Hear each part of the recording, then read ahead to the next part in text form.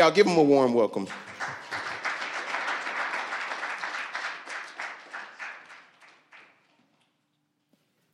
Well, thanks, Chris, for the warm welcome. And I know we're highlighting missionaries in Children's Church. And so I also want to highlight we have a missions fund here at City Hope. And so if you want to donate and support any missionaries that we support, and so we can support more, that would be awesome. I thought it would be a good idea to start by just kind of explaining my role here, because a lot of you are probably like, who's this random person? Like, what does he even do?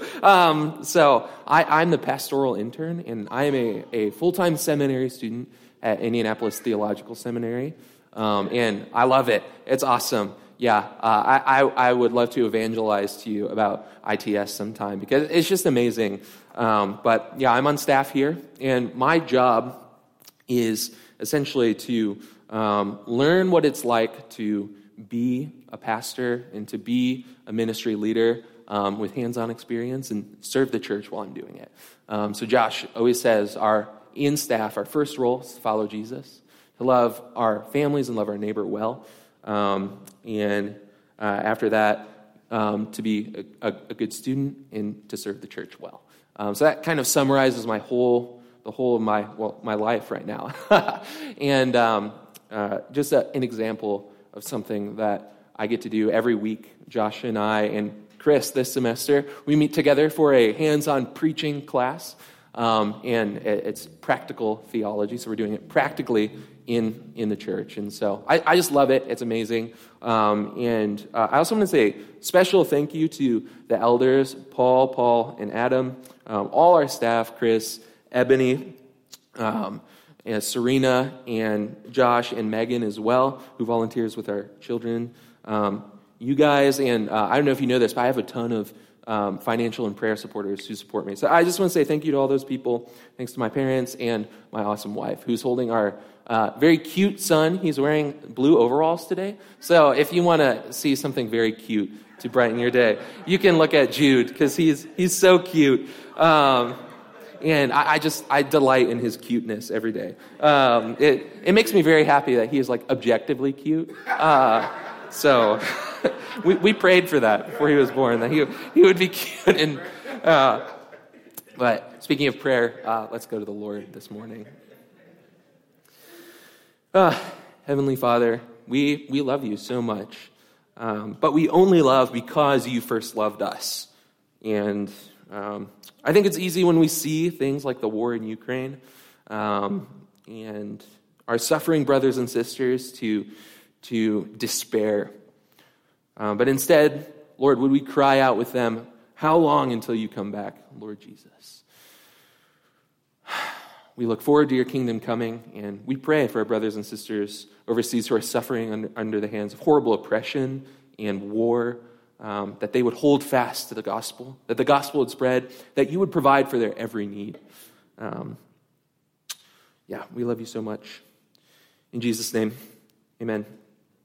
Well, I'm going to tell you a story from one of my favorite stories. And if you want to turn to Exodus chapter 23, that's where we're going to be today. But one of my favorite books of all time is The Hobbit. And I know we have at least a couple Lord of the Rings fans in here. So I thought this would be an appropriate story to tell. One of the most memorable chapters for me is one called Out of the Frying Pan and Into the Fire. And I'm sure it's Finn's favorite chapter. I'm sure all of you have had situations where it's like you just got out of a bad situation and you got into a worse one. So in this story, Bilbo, he just got the one ring from Smeagol and barely escaped with his life. The dwarves slayed the Goblin King, and now they're on the run from these terrible creatures. And Bilbo, the 12 dwarves, and Gandalf come up to this cliffside, and they have nowhere to go. What's going to happen? And so they climb up these big trees. The orcs and the goblins and the wargs and the wolves are all taunting them from below the trees. Where are they going to go? And Tolkien brilliantly sets this up where the king of the eagles comes and rescues them. And the Lord does deliver us on his wings, just like the hobbits were in this story. It's pretty amazing, and probably not a coincidence that it's like that in the story. But that's kind of where in our text where the Israelites are. They had just gotten out of Egypt, and they're out of the frying pan, and it seems, oh shoot, they're getting thrown straight into the fire because they're not in the promised land yet. They don't know who's going to provide for them. And so let's turn to Exodus chapter 23. If you don't have a physical Bible with you, it'll be on the screen. So this is the Lord speaking, and he says, "Behold, I send an angel before you to guard you on the way and to bring you to the place that I have prepared. Pay careful attention to him and obey his voice. Do not rebel against him, for he will not pardon your transgression, for my name is in him. But if you carefully obey his voice and do all that I say, then I will be an enemy to your enemies and an adversary to your adversaries. When the angel goes before you and brings you to the Amorites and the Hittites and the Perizzites and the Canaanites, the Hivites and the Jebusites, and I blot them out, you shall not bow down to their gods, nor serve them, nor do as they do, but you shall utterly overthrow them and break their pillars in pieces. You shall serve the Lord your God, and he will bless your bread and your water, and I will take sickness away from among you. None shall miscarry or be barren in your land. I will fulfill the number of your days. I will send my terror before you, and will throw into confusion all the people against whom you shall come, and I will make all your enemies turn their backs to you. I will send hornets before you, which shall drive out the Hivites, the Canaanites, and them from before you in 1 year, lest the land become desolate and the wild beasts multiply against you. Little by little I will drive them out from before you until you have increased and possessed the land. I will set your border from the Red Sea to the Sea of the Philistines, and from the wilderness to the Euphrates, for I will give the inhabitants of the land into your hand. You shall drive them out before you. You shall make no covenant with them and their gods. They shall not dwell in your land, lest they make you sin against me. For if you serve their gods, it will surely be a snare to you." In our story, Israel had just come out of the frying pan and into the fire, it seems. And now they've got another problem. Their land is occupied by the enemies of God. And let's just say these people aren't exactly friendly. We're going to dive into this in a bit. And so what's going to happen? And I just want to pause and say, when I first read this text, I was like, what the heck is going on? If you look up in verse 19, it says, "You shall not boil a young goat in its mother's milk." Like, how did we get from boiling goats in milk to I'm going to blot out 6 people? Like, that's crazy. That's crazy. I was so taken aback by this. And you were probably so surprised reading this. Like, we were just talking about the 10 Commandments and the case law. Like, what does this have to do with anything? But I will invite you to join me on this journey as we see with the Lord's wisdom what this passage has to offer for us. So does that sound good? Yeah. Great. All right. First, I want to remind us that this is a narrative. So we've been in and out of the 10 Commandments. Like we started this like a year and a half ago. That I think we forget sometimes that Exodus is a story, a true story of God's people being delivered from Egypt and into the Promised Land. That started all the way back in Genesis. And Genesis and Exodus is one story. And so I want to bring you back to this narrative mindset that we're in by telling the story thus far from Genesis to here. Don't worry, we won't be reading the whole thing. But it'll just be some quick, important points, story points along the way. And I'll encourage you, if you haven't read Genesis and Exodus next to each other, to do that. You really see the big picture of what God's doing here. And as we're recapping, I want you guys to notice 2 things. One, I want you to notice the presence of God. So even when God doesn't say to his people, "I am here," he talks to his people. And the people respond. The people are so close. Notice the presence of God. 2, notice his promise. As the story unfolds, God will continue to fulfill his promise little by little as he leads his people where they're going to go. So notice the presence of God and the promise of God. So if you want to go on the Bible journey with me and flip in your Bibles, we're going to start in Genesis 1:28. So as you know, in the beginning, God created the heavens and the earth. tells this grand story of how he did this. And at the crown jewel of his creation is man. After that, he said his creation is very good.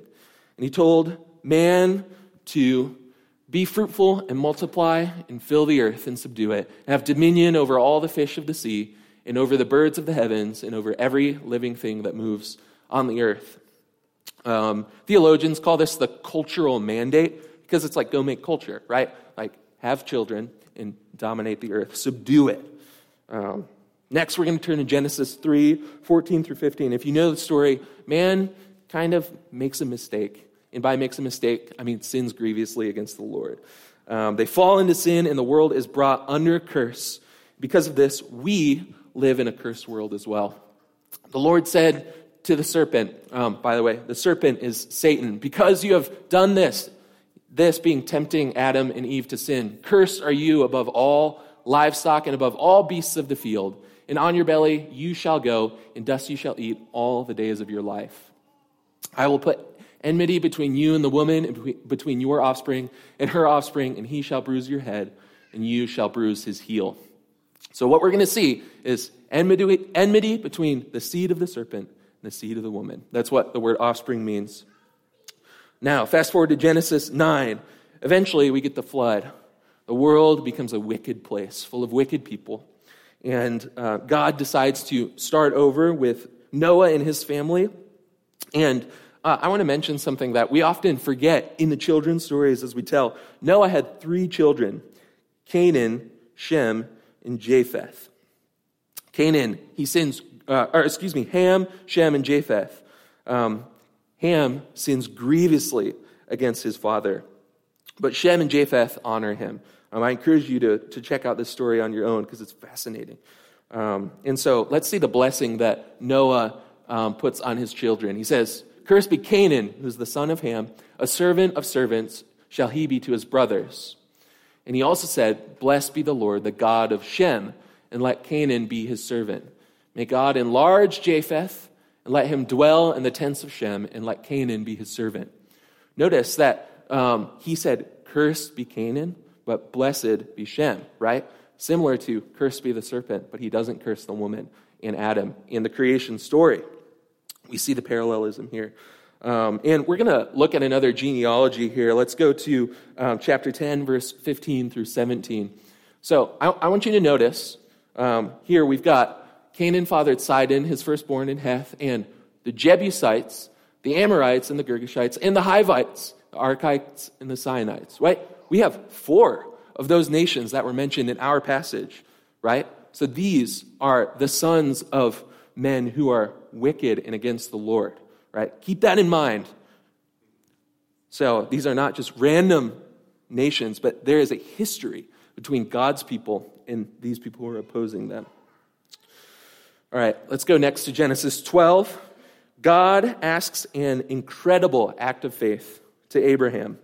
And in return, he's going to bless him and his descendants, right? He says, "Abraham, leave the land that you live in, leave the gods that you serve, and I'm going to bless you. I'm going to bless all the families of the earth." Now the Lord said to Abram, "Go from your country and your kindred and your father's house." Wow, that's a lot to leave, right? "And trust the Lord in, to the land that I will show you. I will make of you a great nation, and I will bless you and make your name great, so that you will be a blessing. I will bless those who bless you, and him who dishonors you I will curse. And in you all the families of the earth shall be blessed." All the families of the earth. And I want you to maybe take a quick mental picture of this verse, because this wording is going to come up later and is super important in the context of our passage. The Lord preserves Abraham and his offspring miraculously. You know, even though they're not good people, they make lots of poor choices and sin against the Lord is faithful to his people and gracious and blesses them through Isaac, who's Abraham's son, and through Jacob. And then Jacob becomes the 12 tribes of Israel. The story of Joseph in the Old Testament moves the Israelites into Egypt, and that's where Exodus starts. And since we've already preached through the beginning of the book of Exodus up till now, I'm going to be a little quicker. But we see Pharaoh, the seed of the serpent, oppressing God's people greatly. Through backbreaking labor and threats to kill the male children, it is uncertain if the seed of the woman that we mentioned in Genesis 3 will survive. But the Lord always keeps his promises. And he hears the groans of his people who are being afflicted under the slavery of Egypt. Let's look at Exodus 3, 7 through 8. Then the Lord said, I have surely seen the affliction of my people who are in Egypt, and I have heard their cry because of their taskmasters. I know their sufferings, and I have come down to deliver them out of the hand of the Egyptians and to bring them up out of that land to a land that is good and broad land, a land flowing with milk and honey, to the place of who? The Canaanites, the Hittites, the Amorites, the Perizzites, the Hivites, and the Jebusites. There they are again, right? So it's almost as if God knew all along that this is where they were going to be going. He is sovereign over his people. But there's a problem. They're in the promised land. And they also have to escape from Egypt at this point. And so God sends plagues on Egypt that say, your gods, I am sovereign over them. And he delivers his people from Egypt. And after he has saved them from Egypt, taken them through the Red Sea, provided for them before they enter the promised land. This is where we're at. The people are about to enter the promised land. And so I want you to think, do you see the promise in the presence of the Lord? He's going to bless the seed of the woman. He's going to bring his people to the promised land. And in this passage that we just looked at, there is already a partial fulfillment of the promise that was given to the sons of Jacob, to the Israelites. We see that God keeps his promises and that he was with them the whole time. He was close enough to the Israelites to hear their groans. And I know many of you today are here groaning to the Lord. Maybe it's nothing in your life, but you see that the world is just in a bad place right now. I read this morning in the news that the Russians bombed a military training facility in the Ukraine that killed 35 people. And it's really hard to imagine here the suffering that we have, but there are brothers and sisters who have potentially no place to live, no place to worship. Does the Lord hear their groans? Does he hear their cries? Does he hear your cries? Your cries when you're suffering from perhaps financial suffering, or you are feeling the burden of family toils or oppression or anything. Does he hear our cries? And the answer throughout Scripture is a resounding yes. He hears our cries. He has never left his people. He will never forsake them, and his promises are true. We're going to see this as it comes true in his people in Egypt. He is near to us today. He is near to us, City Hope. And he's near to our brothers and sisters in the Ukraine. And not only there, but in China and Afghanistan and all the places where the church is suffering. He is near to them. And his promises are true for them. The Lord is near to the brokenhearted, says the psalmist, and saves the crushed in spirit. Many are the afflictions of the righteous, but the Lord delivers him from all of them. That's in Psalm 34. Jesus says, blessed are the poor in spirit, for theirs are the kingdom of heaven. Blessed are those who mourn, for they shall be comforted. Blessed are the meek, for they shall inherit the earth. Blessed are those who hunger and thirst for righteousness, for they shall be satisfied. Blessed are the merciful, for they shall receive mercy. Blessed are the pure in heart, for they shall see God. Blessed are the peacemakers, for they shall be called sons of God. Blessed are those who are persecuted for righteousness' sake, for theirs is the kingdom of heaven. And blessed are you when others revile you and curse you and utter all kinds of evil against you falsely on my account. Rejoice and be glad, for your reward is great in heaven, for so they persecuted the prophets before you.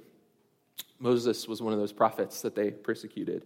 I want to remind you that the Lord is near and his promises are true. They will never fail. Never.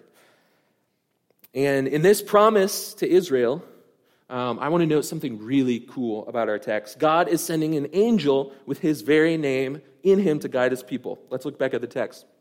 Verse 21, pay careful attention to him, that is the messenger that God is sending, and obey his voice. Do not rebel against him, for he will not pardon your transgression, for my name is in him. That's kind of a weird thing, right? Like, this is a hard text to go through. So I want to ask, what's going on here? God is speaking about a messenger that has his name in him, but is not him. Like, how does that work? I think what we're seeing here is Old Testament evidence of the Trinity. This is an instance of what theologians call a Christophany, or when Jesus came to earth in some form or another and reveals himself to his people before he came at the incarnation. That's crazy.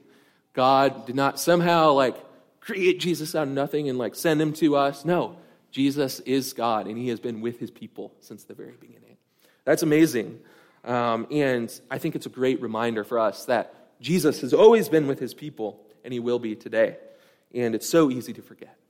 But I just want to say the promise and presence of the Lord never fails. It never, ever fails. And in this passage, we see three ways in which the promise and presence of the Lord relate to his people. And so we're going to be talking about deliverance, destruction, and dwelling. I'll say that one more time. Deliverance, destruction, and dwelling. Now, I want to start with deliverance, and we've already looked at what the Israelites have been delivered from. Horrible oppression and slavery. And, that's just terrible. But what has Israel been delivered into is the question, right? I think a lot of times we can forget that and live in our current situation so much. It's like, wait, I forgot where I'm going. I just went out of this so much that I forget where I'm going. So what is Israel being delivered into? And the answer is prosperity. Well, some of you guys are like, I thought we hate the prosperity gospel. Slow down. And we do. We ought to. Whenever a preacher or a friend or a teacher goes up in front of their congregations and says, if you just have faith and pray enough and love God enough, all your problems are going to go away. God will make you rich and give you whatever you want. Right now, you can have your best life now, whether that be perfect health, a fatter wallet, or the relationship you've always wanted. And I'm just going to encourage you to run away from that. That is not good. That is a misuse of the Scripture. Flee that teaching. I would say maybe tell that to the early apostles. See how they felt about that. That's evil. That's not what I mean by prosperity. The counsel of Scripture is clear. God gives us our gifts to glorify him and not to fill our lives and our storehouses with more and more things to be comfortable here on earth.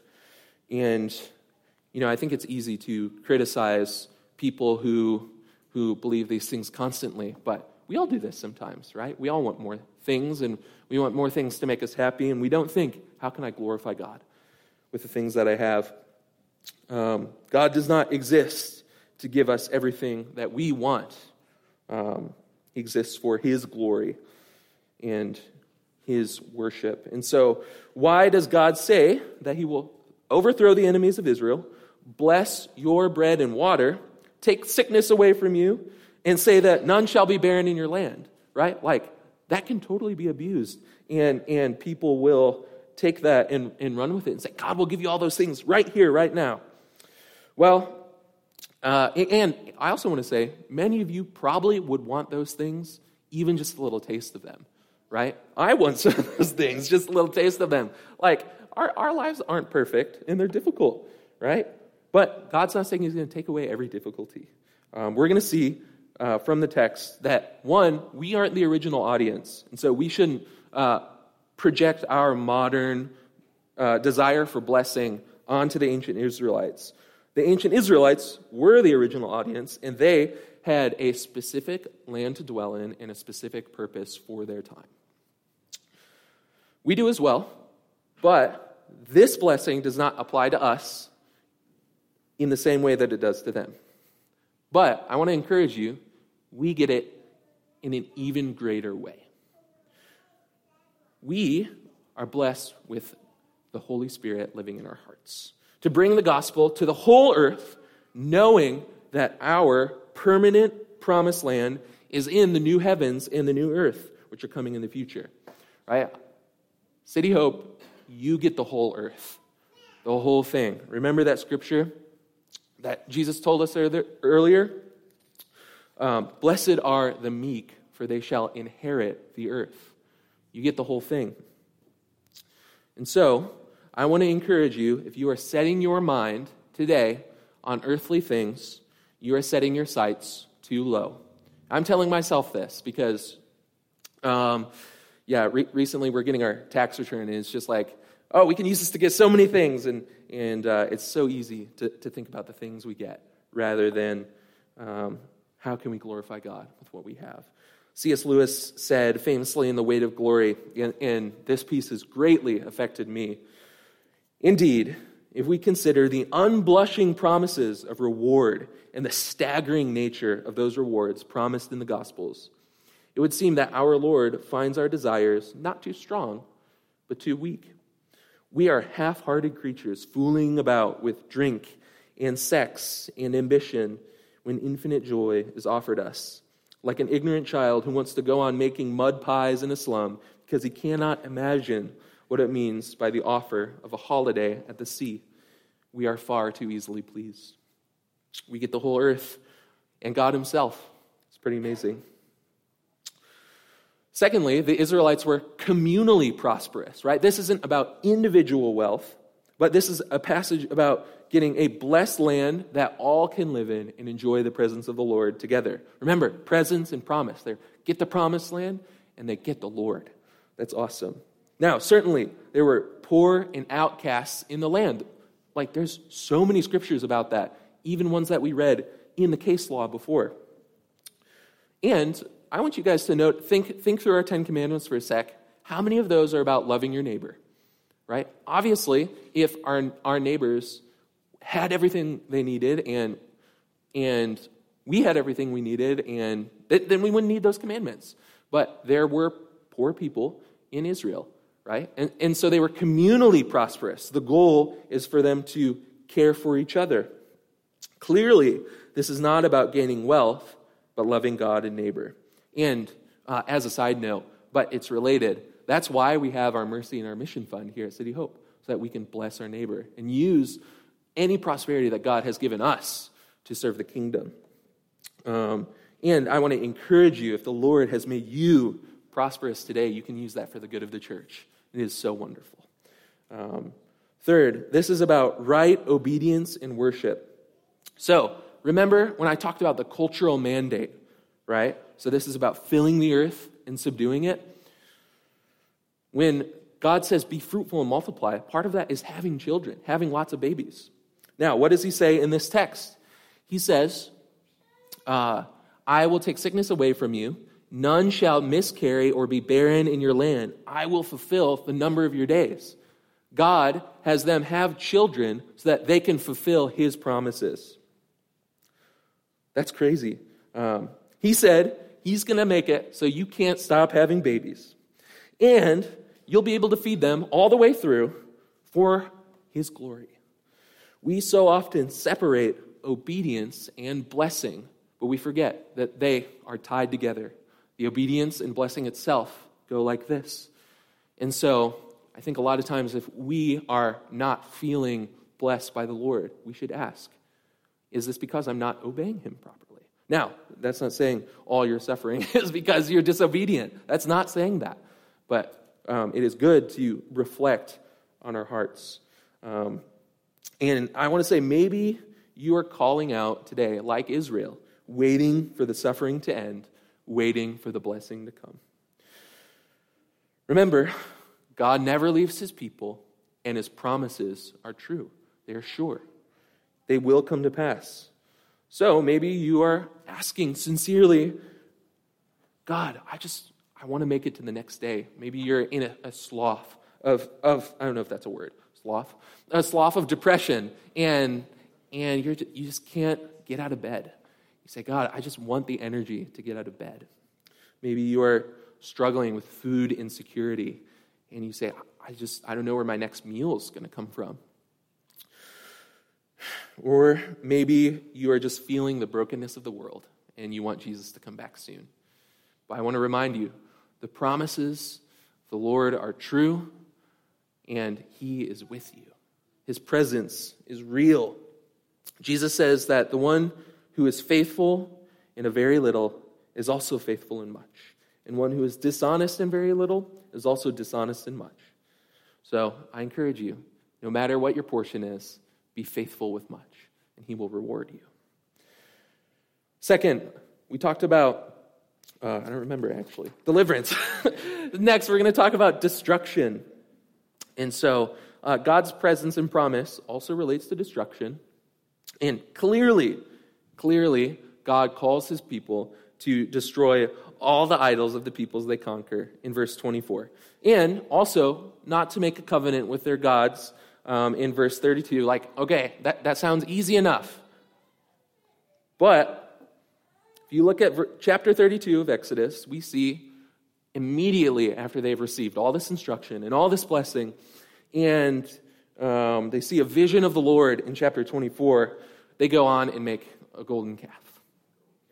And man, it is hard to get rid of idols. It's hard for us today. We should be slow to judge the Israelites for making a golden calf, because I am certain that we would do the same thing in their shoes. We find so many ways to justify keeping our heart idols in our life. We're not usually a culture that bows down to real world idols like many other cultures do. But we so often give over to the idols of food and drink, money, sex, or even good works apart from the righteousness of Christ, in order to find his favor and speed up his blessing. So I think the Exodus story ought to lead us to reflective repentance and joyful repentance. It's a good thing to come back to the Lord when you have sinned. So I encourage you, if you are struggling with sin today, turn to him. He's gracious and merciful. It's wonderful. But God doesn't only destroy idols. He is promising to destroy 6 entire cultures with all the people in them. And when I was reading this, I was so taken aback, and I went to the original language. It's like, blot out 6 people. That seems kind of extreme, right? And I'm like, okay with the wrath of God. And in my Hebrew text, in the subtext, it says it means something like total annihilation. We see some of the fulfillment of this in the fall of Jericho, that great Canaanite city. So Joshua chapter 6, verse 21. Then, this is after the fall of Jericho, they devoted all in the city to destruction, both men and women, young and old, oxen, sheep, and donkeys with the edge of the sword. They were all killed. I don't want to soften the blow of this. This is really challenging. Why does God blot out 6 whole cultures? Like, these people aren't around anymore. This is why this text has been a challenge to think about how to preach. And even more, Jericho is one of the most studied archaeological digs, and there is great evidence that this actually happened. It's pretty crazy. I think that this is really challenging to think about, especially from our Western mindset where God's judgment has been so misunderstood. In our own history, many Americans use passages like these to justify conquering land that belonged to Native Americans in the name of God and doing unspeakable horrors. And to other ethnic groups as well, because they believed that their Anglo-Saxon race was the new Israel and had to take this land for themselves. They believed that America was the promised land. As we have seen, this is an abuse of the biblical text and not the right understanding of prosperity, and I think puts God's judgment harshly in the minds of people in the wrong way. They see God as a bully who doesn't care for them, and it's hard. It's hard for a lot of people. Others today try to cut out all parts of the Old Testament and some of the New that talk about the wrath of God, because, A loving God can't be angry, and the God of the Old Testament is angry. But the God of the New Testament is loving, and as if God could change somehow. Some are so offended that God would judge them, or anyone for that matter, that all those parts of Scripture that talk about God's judgment are simply allegorical, or not even Scripture at all. And they end up jettisoning the whole of Scripture because they can't get over this one hump. And I want to encourage you, if either of these are you today, this is hard. Like, I just want to admit, this is hard. But I also want to say, like, this is who God is. He judges sin. He hates sin. And, I mean, I don't know. When I look at this text, there's no way around it. And so I encourage you that God is real, and we have to accept him for who he is, not who we want him to be. Then we're not knowing God at all if we just kind of create a fake God in our minds who's always loving and doesn't judge sin. And I think part of this comes from not reflecting on our own hearts and seeing our own sin very deeply. I think if we're honest with ourselves, we will see that our sin deserves judgment. But that's not the end. God is love. He is also a consuming fire. God curses the wicked, but he also blesses his children. And God is angry, but he is also slow to anger. And when we reflect on our own sin and the mercy that we have received, how great a mercy is it? How gracious is our Lord? We have sinned so grievously against him, and he is so merciful to us.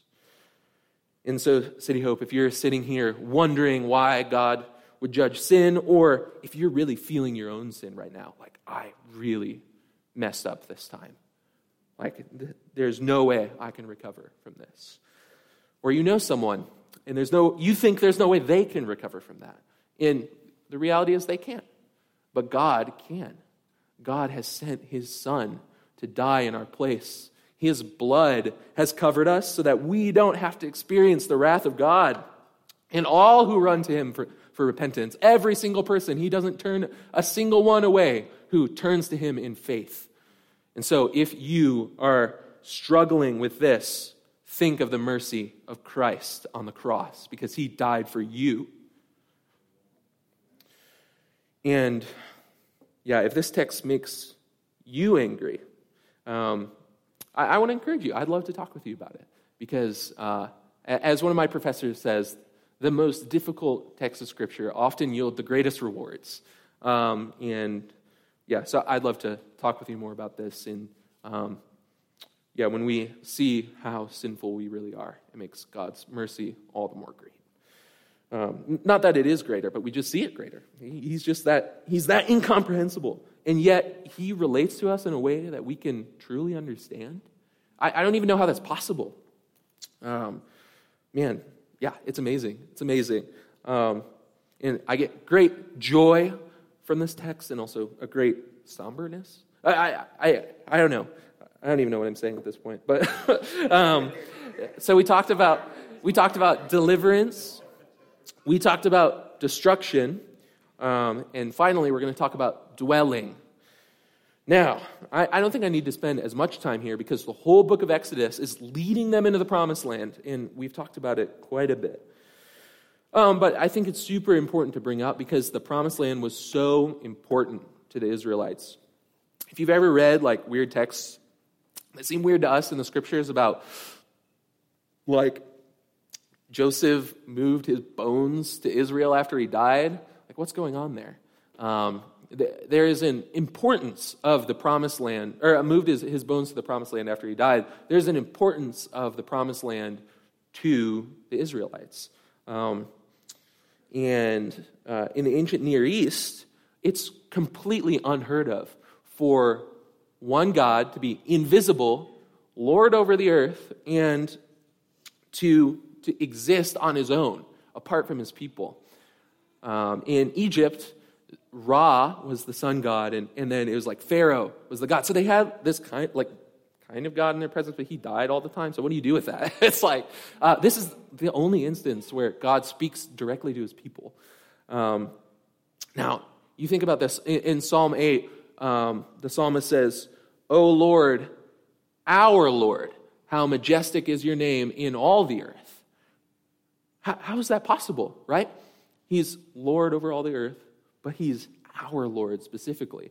And part of the reason for that was because of the promised dwelling that was promised to the Israelites. That was the place where they got to experience that, the grandness of the Lord in one place at one time. That's where God dwells, especially with his people. The land relates to the Lord because once the Israelites finally arrive, it's like the promise has come to fulfillment and the presence of the Lord is there, right? The promise and the presence of the Lord never failed for the Israelites. And I've already mentioned it, but we get the whole earth. For the church today, we know the fuller revelation that the church who is the new Israel gets the whole earth. That is our promised land. And the new heavens, too, when it comes. And we can look forward to that together. And I want to revisit and reread verses 20 through 22. So we've talked about deliverance, we've talked about destruction, and we've talked about dwelling. But we have a problem. And what could that problem be? I'm going to read 20 through 22 again. "Behold, I will send an angel before you to guard you on the way and to bring you to the place that I have prepared. Pay careful attention to him and obey his voice. Do not rebel against him, for he will not pardon your transgression, for my name is in him." Remember, this is pre-incarnate Christ. "But if you carefully obey his voice and do all that I say, then I will be an enemy to your enemies and an adversary to your adversaries. The Lord says he will not pardon your transgression if you sin against him." Uh-oh. We already talked about the golden calf. Israel sinned against the Lord. How does that work? They do immediately after they are delivered from Egypt and they're at the foot of the mountain where the Lord gives them the commandments and all this stuff. They make the golden calf, and it's like, oh my gosh. They literally just broke the commandment. They deserve God's judgment. And I want to take you to Exodus 20, verses 4 through 6. In the Ten Commandments, second commandment, "You shall not make yourself a carved image," golden calf, "or a likeness of anything that is in heaven above, or that is in the earth beneath, or that is in the water under the earth. You shall not bow down to them or serve them. For I am the Lord your God, a jealous God, visiting the iniquity of the fathers on their children to the third and the fourth generation of those who hate me, but showing steadfast love to thousands of those who love me and keep my commandments." Uh-oh. He's jealous and avenging. This is really bad. This is horrible. Why was Israel not destroyed? They sinned gravely immediately after getting the commandments. Oh my gosh, what's going on here? So, let's turn to Exodus 34. Now here, Moses was given a new 10 commandments because he broke them in Israel's disobedience when he saw it. And so after he is given new commandments, the Lord says something that's going to sound a little similar, but he reveals a little more of himself. Verse 6. That's the first one I put up there? Yeah. "The Lord passed before him." So he passed before Moses. That's crazy.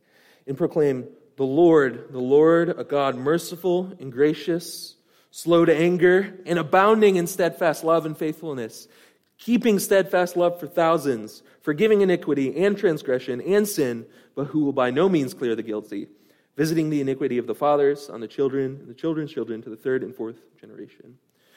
And Moses quickly bowed his head to the earth and worshipped. You see, God, in relation to the second commandment, see how the wording is so similar there? But he didn't say he was merciful the first time. After they broke the commandment, he said, "Look how merciful I am." God is merciful.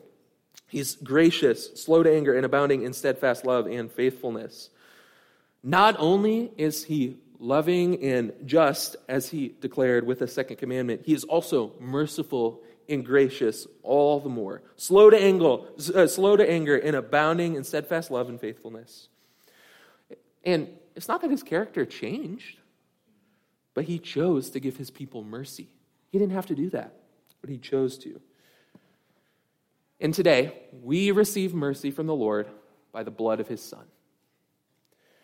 Athanasius says in his great work on the Incarnation, thus, by what seems him utter poverty and weakness on the cross, he overturns the pomp and parade of idols and quietly and hiddenly wins over the mockers and unbelievers to recognize him as God. You see, Jesus did not die in a way that we would consider as glorious. He suffered the shame and rejection of men, and even worse, the very wrath of God for our deliverance, for the deliverance of his people. That's how God pays the price for sin. That's how he can say, I punish every sin, and I am incredibly merciful. Without Christ, that would be a paradox unresolvable. But that's how he pays the price for sin. That is how the Father's wrath against his people is satisfied through his Son's death and resurrection on the cross. Now, let's look again at our passage. Let's go to Exodus 23, verse 22. But if you carefully obey his voice and do all that I say, I will be a what? An enemy to your enemies and an adversary to your adversaries. Now, this is referencing Genesis 12, where the Lord says to Abraham, I will bless those who bless you, and him who dishonors you I will curse, right? Same thing. And in you all the families of the earth shall be blessed.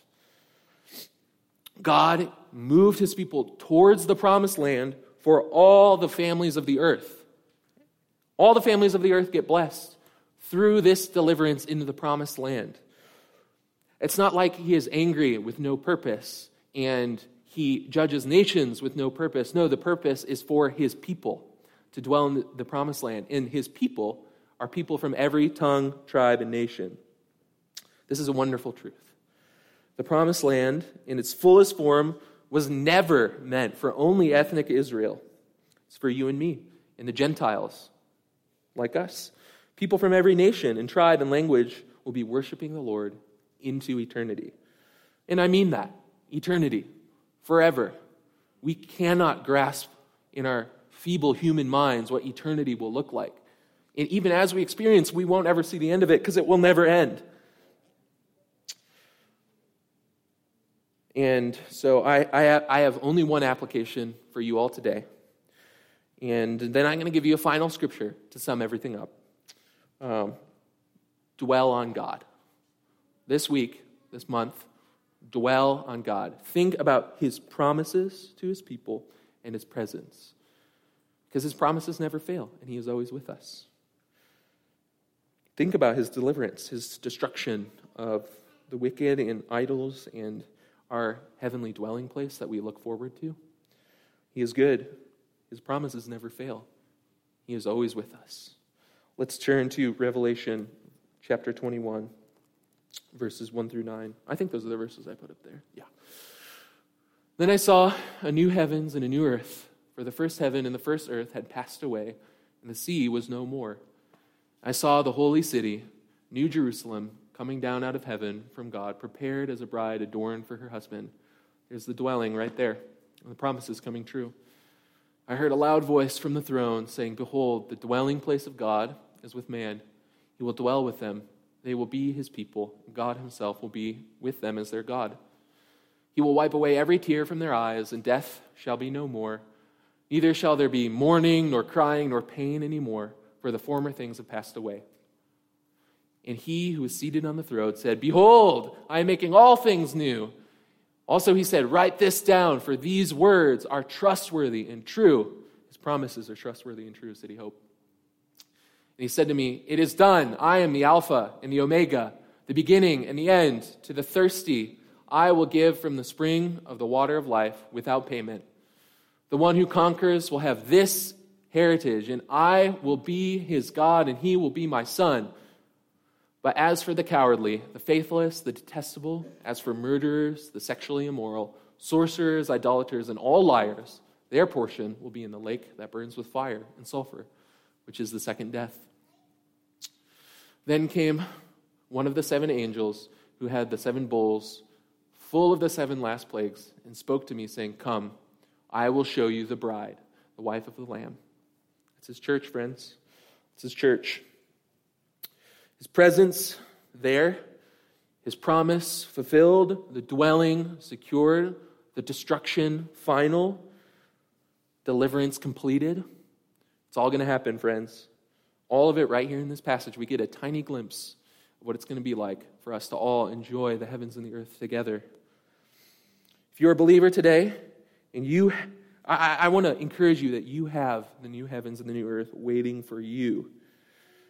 Continue turning from sin to love God and love your neighbor, because you have the Holy Spirit in you. He's our seal of the promise that we get.